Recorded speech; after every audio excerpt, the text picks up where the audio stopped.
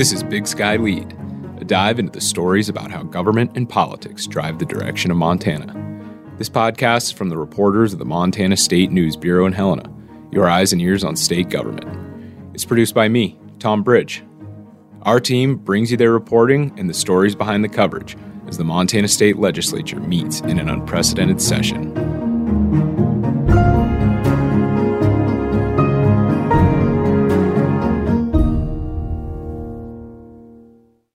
Today I'm here with Holly Michaels, Tom Cooglin, and Seaborn Larson of the Montana State News Bureau. Seaborn, you've been tracking some legislation that will change the way the executive branch handles appointments. Can you run through that for us? Yeah, there's a really interesting bill coming up next week. It's Senate Bill 140 that would essentially give the governor direct appointment power over state, district court, and Supreme Court judges. The bill would actually reverse about 50 years of precedent that this commission's been working on. It actually was established, a quick history lesson here, it was established back in 1973 with that legislature, was trying to set up a system that had been kind of left open by the formation of the 1972 Constitutional Convention. You know, if you know Montana history well enough, you know that Montana had a long history of sort of special interests tainting the state government at all sorts of levels. And so the 1972 Constitution had set out a process to say that the governor will nominate a replacement from the nominees selected in a manner that is provided in state law. And so in 1973, the legislature was dominated by Democrats at the time. They had a Democratic governor, and they enacted the commission to essentially take applicants, vet these applicants, and then provide a set of nominees to the governor. That commission today is made up of 4 lay people, 2 attorneys, and a judge. And I've actually covered this process a couple times in Missoula and back in Great Falls. And so it's an interesting process. I think there's a lot of hard questions being thrown around. The interviews are held in public. And so when these applicants are selected and appointed by the governor, then those judges still have to run for election next cycle. And so the people still kind of get their input on that. So why is Gene Forte trying to do this? When we asked about the reason this bill was coming forward, they pointed to the constitutional language that, like I said the governor shall nominate a replacement from the nominees selected in a manner provided by state law. And so the Constitution did leave it up to the legislature to decide how this was going to go. And so while this bill is being brought by the legislature, we do know that the governor's office is pushing for this. Lieutenant Governor Kristen Juras helped write the bill. She's going to testify in support of it next week. And so the kind of the interest here is why this commission was set up, is to kind of create that separation of powers. And so back in 1973, Republicans at the time didn't think the legislature had gone far enough in making this commission because the governor still appoints 4 members of that board. That's the majority. And so as long as that commission exists, there's still judges and people in the judicial branch who act as something of a buffer to keep the governor from appointing whoever they want as judges on the state court and the state Supreme Court.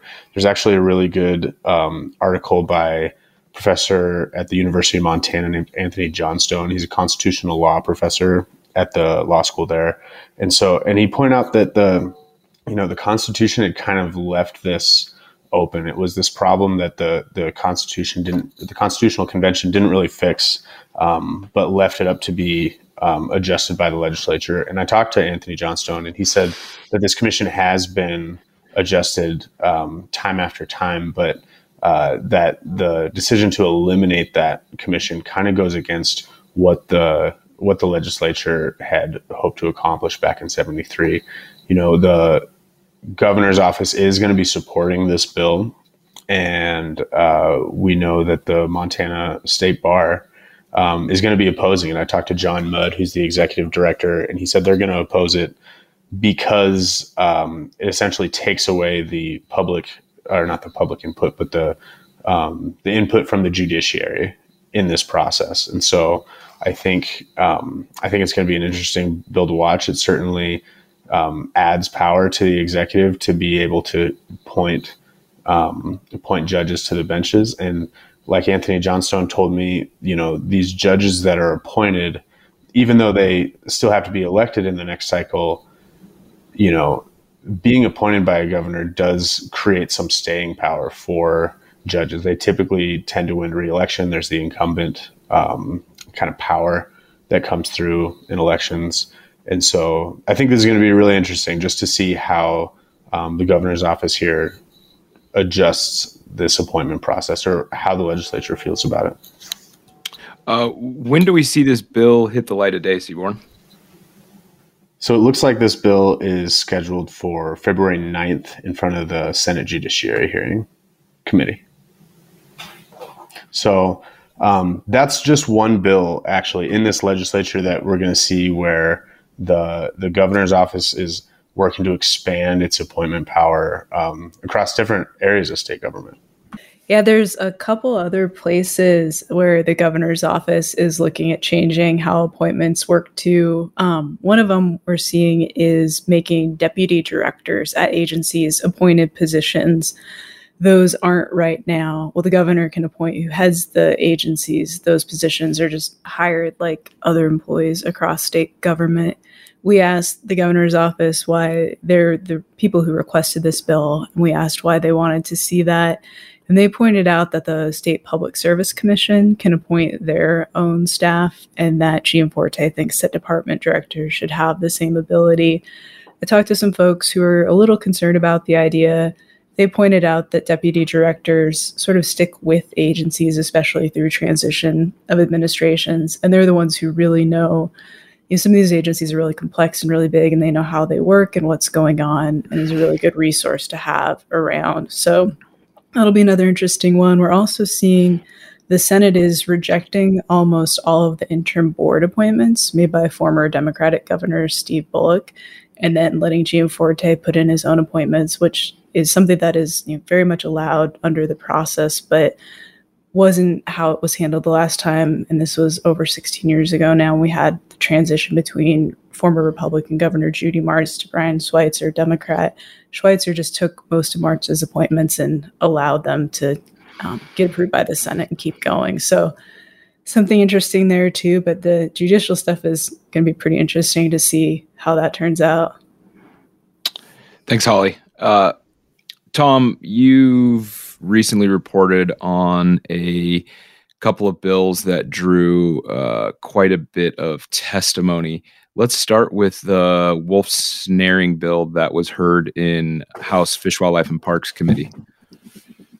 Sure, Tom. So this is going to be another one of those bills that sees a lot of interest. They're always high profile when you're dealing with both either trapping or wolves. So obviously a lot of testimony in this one, and actually the way it worked out, over a dozen opponents to the bill.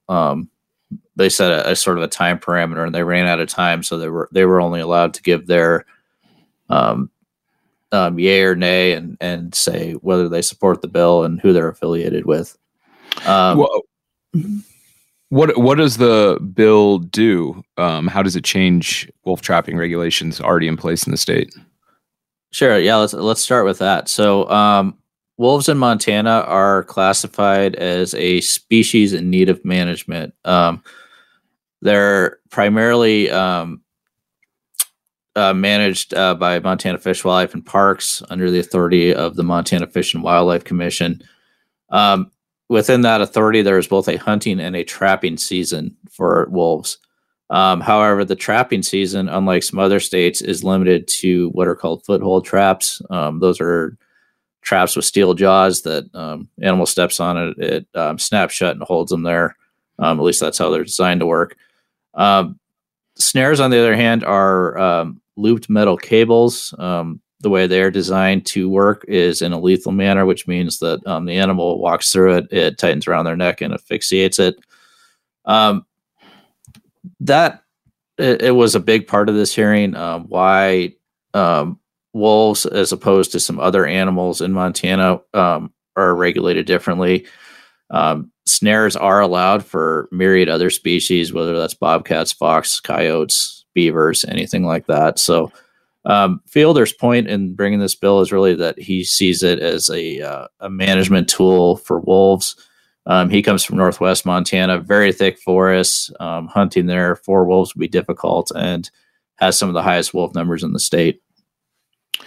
So I would imagine proponents for the bill are, trappers and, agricultural interest groups. What did proponents have to say? So proponents were pretty adamant that when it comes to wolves, snares are an effective type of trap for wolves. Not only do they sort of leave a smaller footprint in the woods, but they're quite a bit lighter than foothold traps. They're obviously quite a bit less expensive, and they are able to be operational sort of in freeze and thaw weather, or when there's a lot of snow that covers up foothold traps. So one person I think that was pretty on point on this was a guy named Matt Lumley. He's an officer in both the National and Montana Trappers Association, and he said, this is what he does for a living, and really snares would be an effective tool, but that comes with a lot of education. You need to know how to set these types of traps because of the need to avoid conflict with other animals, wild animals, and with other people out recreating in the forest. And opponents of the bill, what did they have to say? So opponents of the bill really ranged between trapping opponents, wolf advocates. There was quite a few sort of actually more mainstream conservation groups who had some issues with this. Groups like Montana Audubon. So the main issues really with it were questioning whether snares are a humane type of trap. There were some issues whether they especially for wolves, just due to sort of the structure of the animal, thick necks, whether they do kill an animal very fast. There's also some issues that were brought up about what happens if an animal is not caught by the neck. And there was a veterinarian on there that raised some issues about possibly some serious injuries that can come up. Quite a few opponents felt that not only were snares not humane, but that they were, I guess you would say, indiscriminate, that quite a few other animals that were not the intended type of animal that trappers were after were caught. And that some of those would be domestic dogs who, obviously are valued members of people's families. And whenever that happens, can certainly be a pretty traumatic experience, I think. So let me go back to why the sponsor brought the bill. Is it in relation to Montana's big game numbers and how wolves affect those big game numbers, or is it just to have less wolves on the landscape? Sure, I think it's a wildlife management was a term that was thrown around a lot, and I wrote a kind of big story about this when a lot of these bills came forward, and we published our story. That story got picked up and kind of went national, and I think some of the headlines around it were along the lines of Montana lawmakers want to kill more wolves. I think the really important context with that, though, is that they are talking about trying to come up with a balancing act between predation and ungulate numbers, wolf, deer, moose. One thing that the committees have requested is sort of what are the big game trends. And, you can look, and certainly elk numbers, it's not going to be the highest elk numbers in the state anyway. There's a lot of deer, a lot of white-tailed deer up there.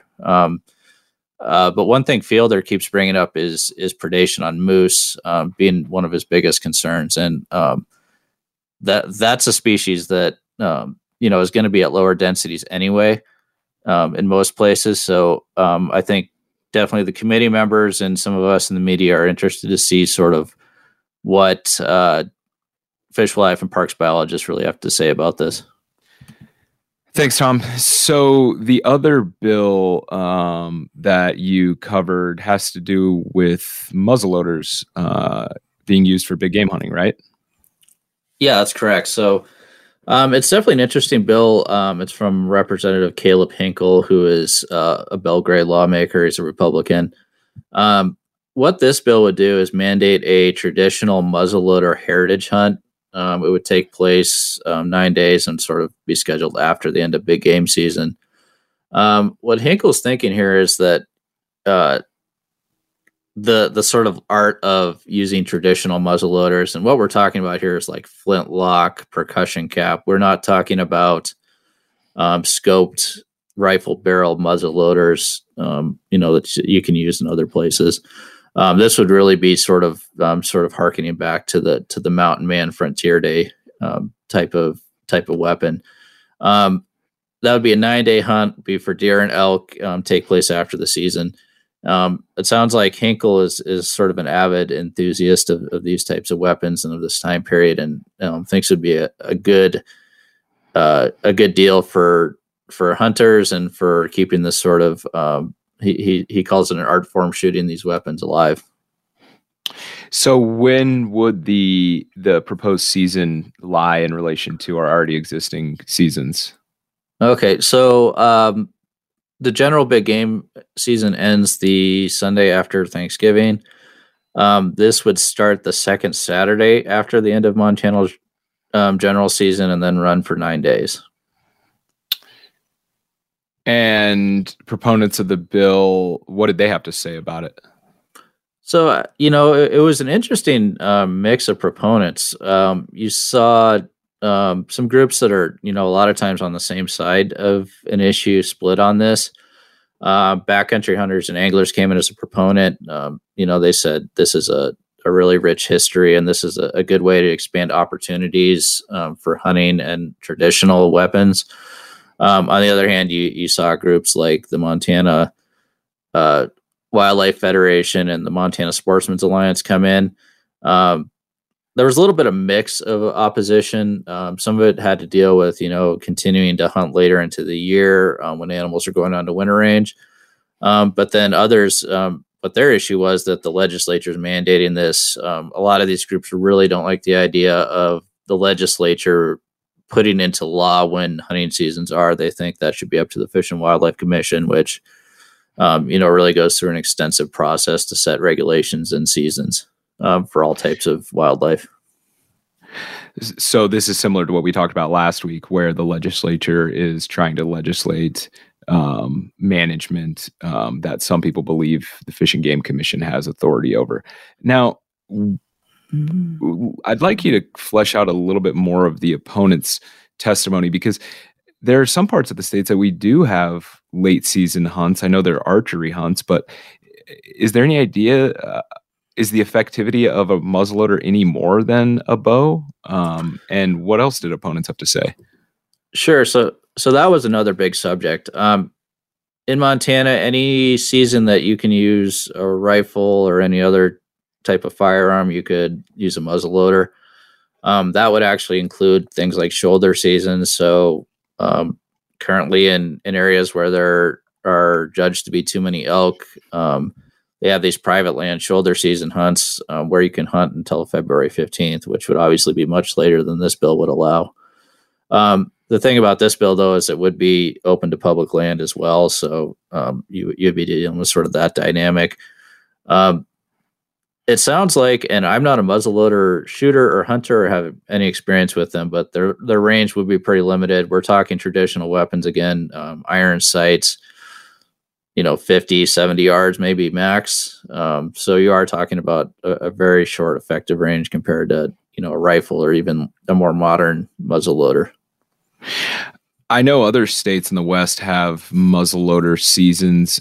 Is this legislation modeled off of any of those other states, or does it resemble those in any way? I'm not an expert on other states' muzzleloader seasons. I do know that the sponsor of the bill, Representative Hinkle, made it pretty clear that Montana would be the exception when it came to not having a special muzzleloader season.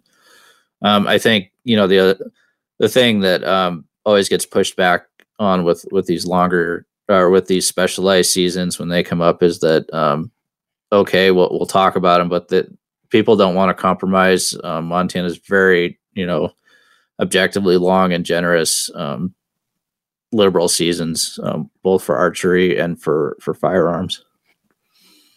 So just so I understand it, the argument from opponents is that we already have such a long general big game season plus the shoulder seasons in place that there's plenty of time for somebody who did want to hunt with traditional weapons that they could do that type of hunting in those timeframes.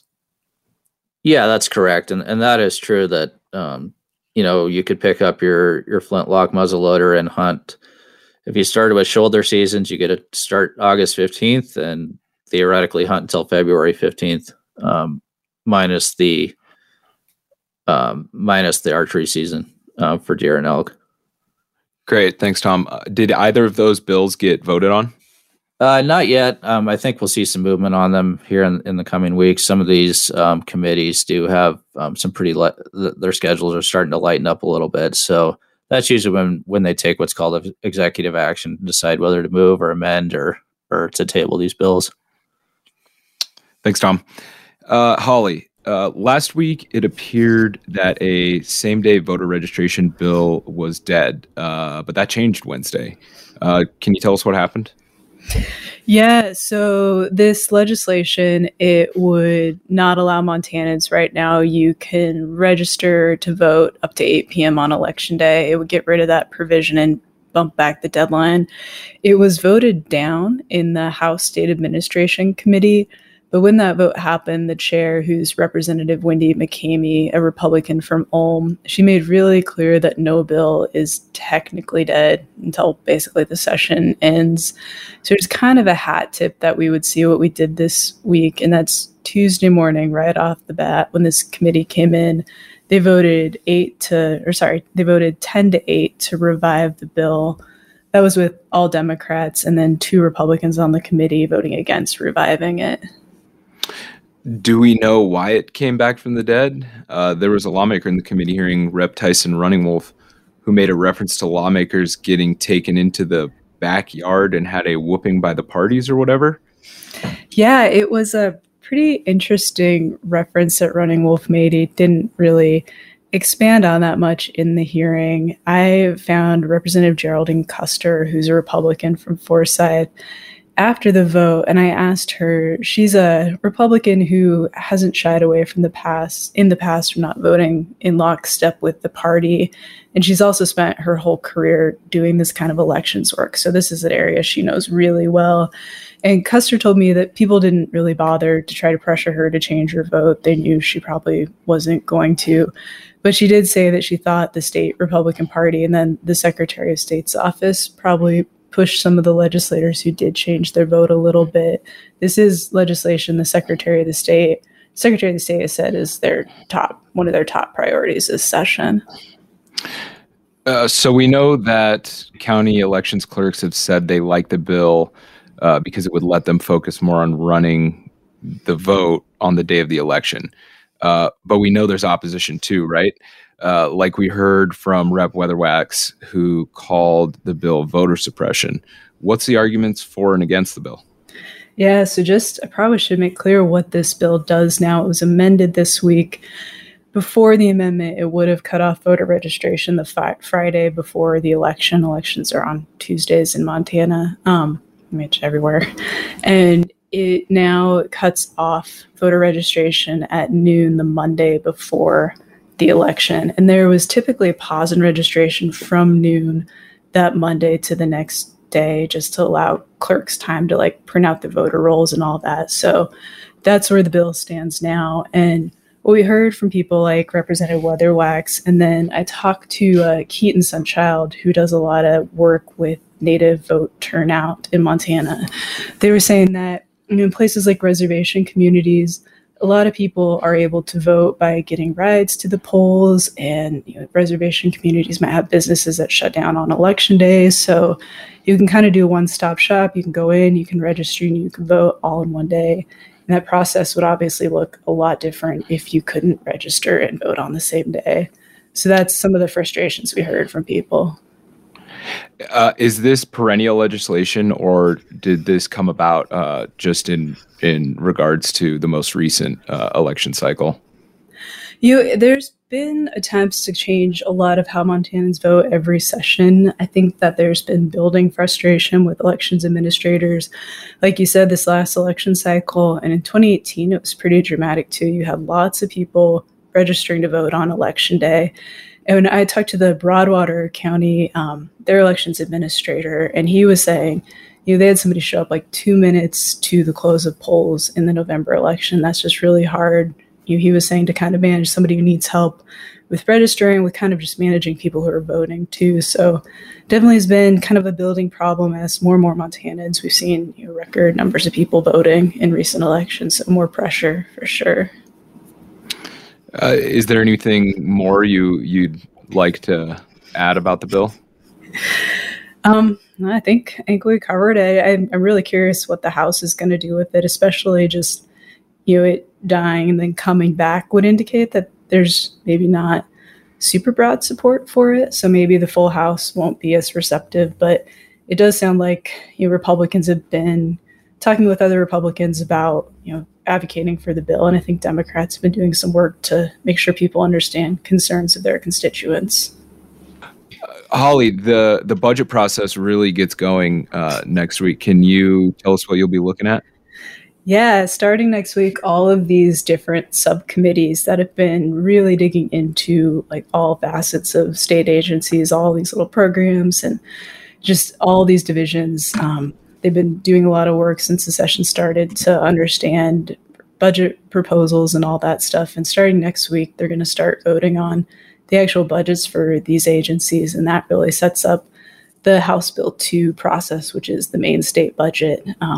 And that kind of becomes a major theme in the session kind of through the end here. So kicking that off soon, and pretty exciting for the numbers people. All right, folks. That's another episode of Big Sky Lead. If you want to keep hearing this, subscribe wherever podcasts are found. Thanks, guys. Thanks, Tom.